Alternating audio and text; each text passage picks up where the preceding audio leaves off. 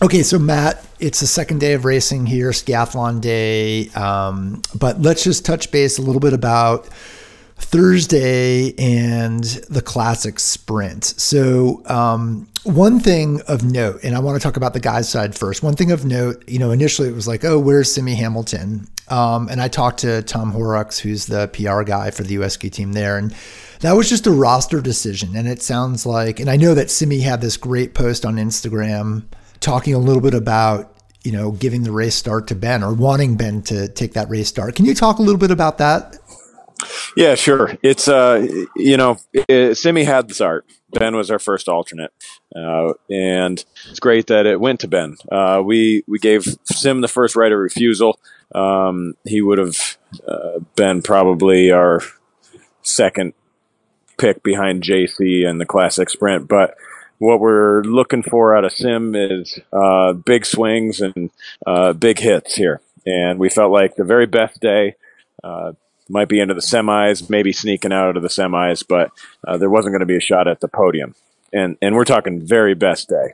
So what we've instead been able to do is focus rather intently on sprint and races in the future here. So really putting more eggs in one basket. And we feel really good about it. And it was just a blessing in disguise for Benny because he was incredibly inspiring, not just for our team, but the whole, Bib 61 registering third fastest time at 1K at the top of the final climb. And he got a little goofy for about 10 seconds. We were watching just one steady long save where his legs were just out of control, and he was just barely staying on his feet on the last downhill. But so exciting. Yeah, that was pretty impressive. And Tom sent a video clip of him charging. I think we're charging up that last hill, and it's kind of interesting because it's proof positive that how it's not a striding situation anymore; it's a running situation. Yeah, and he's mastered that. Yeah. And in that, yeah, that's right. And in that last that final climb, Ben was probably the only guy in the race to catch his 30-second man before the 1K mark. 30 seconds? Or sorry, 15-second man. And no, that's okay. I was I knew he caught, even 15 seconds is crazy. Yeah, it was amazing. And did the nice guy track, which is to not call track and just go around. So we haven't gotten on his case about that yet, but we will before the week's over. Okay. So, sticking on the men's side, I think JC finished maybe 22nd or 20th. I know he qualified, I think, in 20th. But, all in all, some of the vets were just out of making the heats. Holistically, how did you perceive that day? Obviously, two younger athletes doing quite well. Yeah, sweet and sour. As you know, it's really exciting to see the young guys coming through. And in some cases beating the older guys, and the older guys are welcoming it to bring it. They're asking for it to happen, and love to see it. But it was disappointing for Kevin and Logan to be out of qualification, but certainly exciting. And JC and Ben carried us into the heats. So okay, women's side. Sophie in the late 20s, I think, again, I haven't pulled up those results, maybe 26th. Yeah, like 23 and 26, Jesse and Sophie, something like that. So, I think traditionally we think of obviously Sophie as a very strong classic sprinter. I think the same now of Jesse. So maybe comment a little bit about what you saw out there. And then I think, sort of not swirling around, there's a couple, I'm getting a text here and there or an email. And I've do the podcast with Devin, and we had, Lenny Valius on. So we're talking about skis, and were skis like slow? Was the kick, askew a little bit? So anyway, we can drill down on that as well. Yeah. Skis were a little off for the women, and maybe you could say for most people, they weren't way out.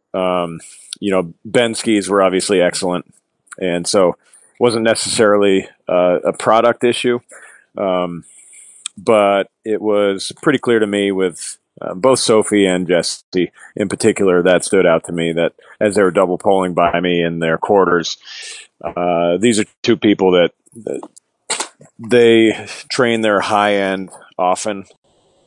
And so for them to go fast and to keep up with the pack is not hard. And you could just tell that they were working hard and just to stay on the back of that pack. So right out of the start, you could tell the skis were a little bit slow. And this is a team, as we've discussed with our techs, the athletes love to say, to take the heat for bad races. But as a staff, we don't really feel like that's fair. And we've told this to the athletes.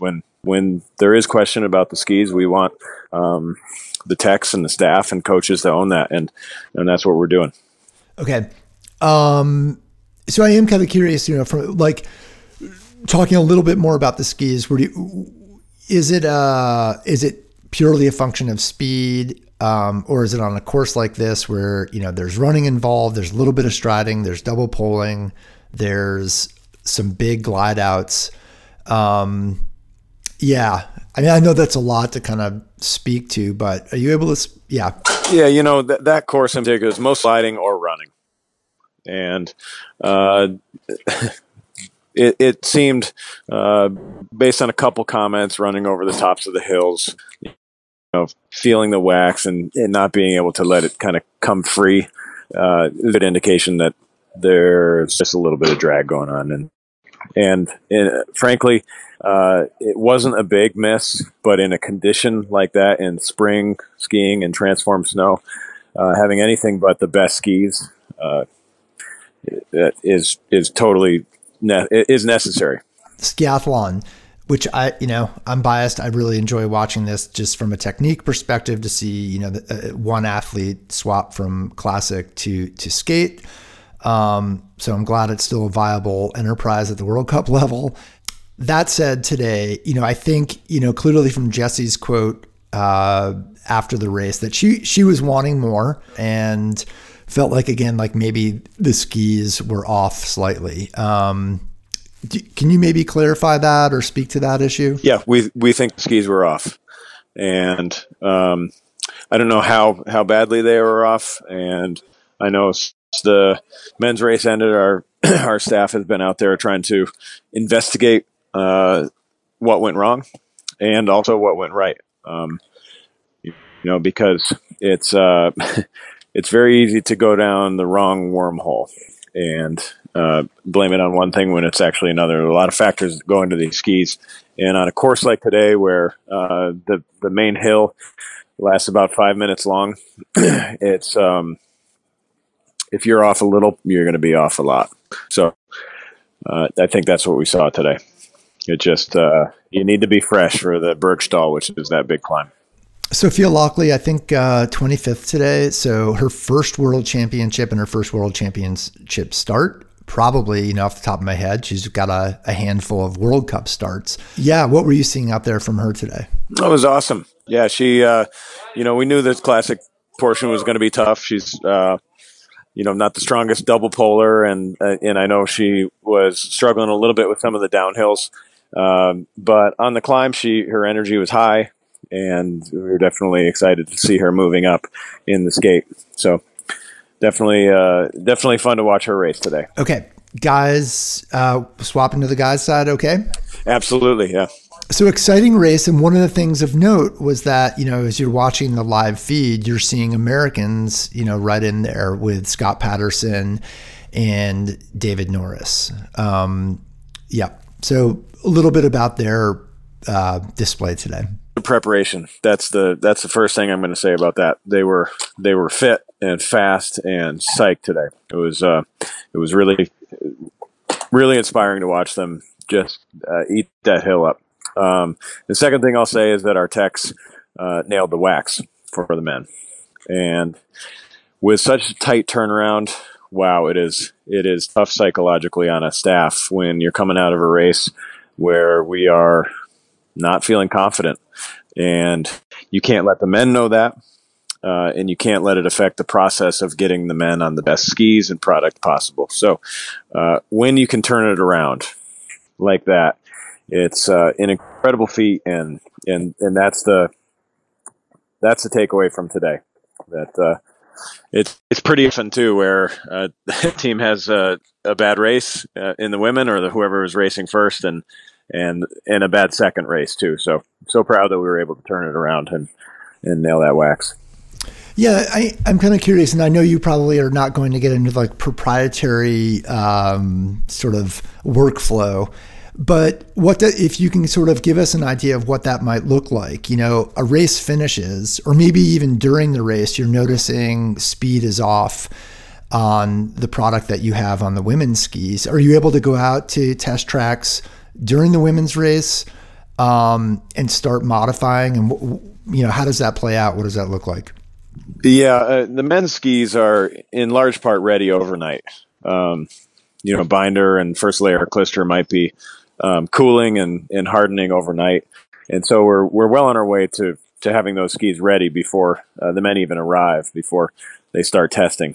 But as soon as the techs hand the skate and classic skis off to the women who go to race, all attention focuses on the men's skis. So, the techs don't see any of the women's race except by glancing over when they're coming out of a tuck on the test track or going up the test hill, testing classic wax.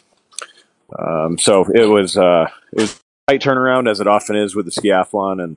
And fortunately, we've got guys that just are so incredibly experienced and so into it and so dedicated to putting the best skis on the athlete's feet that it's just another day of work. Okay, and last question on the skis. I know you talk quite a bit about, and we've spoken about, allowing athletes to have their 10 minutes, 30 minutes, whatever, of sort of disappointment and getting the vibe, sort of dwelling on the bad vibe and then moving on, because there's the possibility that might sort of affect teammates and affect that athlete as well, and just the culture. How do you what do you allow yourself when you're like, holy, we missed the wax, or something about your side of the agreement that you're trying to do your best and fulfill for the athletes? How do you process that, and how much time do you give yourself before you're like, okay, case closed, I'm moving on? Yeah, we have to move on pretty quickly because humans can detect what you're thinking. And Kate and I were our head development coach, Kate Johnson. We were talking about how just like one of the great successes of a day like today is if you can turn it around, if you can be disappointed in the skis that we put on the athlete's feet. And when I say we, I do mean we coaches are involved in this too, that it's not for the techs to take full heat for, because that's how we run our program. Everybody's involved in the wax. And but it's one of the things that makes the good days great, because the bottom line is you do go through defeat. In tough conditions, it's a part of the game. And as it was for us the other day, where we had a couple sets of great skis and some skis that weren't great, it was same for Sweden, where it looked like Lynn Svan and Maya Dahlqvist did also have the same skis that maybe Jonas Sundling had, and perhaps Paul Goldberg versus the three Norwegians swept. So ski selection is a huge piece of this. It's not just product, and after that, it could be structure. And then after that, it's application, or, in no particular order. There's so much that goes into it. Okay. Thanks, Matt. Appreciate your honesty. And yeah. I appreciate the hard questions. It's the part of the story. And, these are hard days. We've had a lot of days this winter that were emotionally easy, where we experienced a lot of success, and this is a huge part of it as well. So we're moving forward, and thankfully our guys came huge today.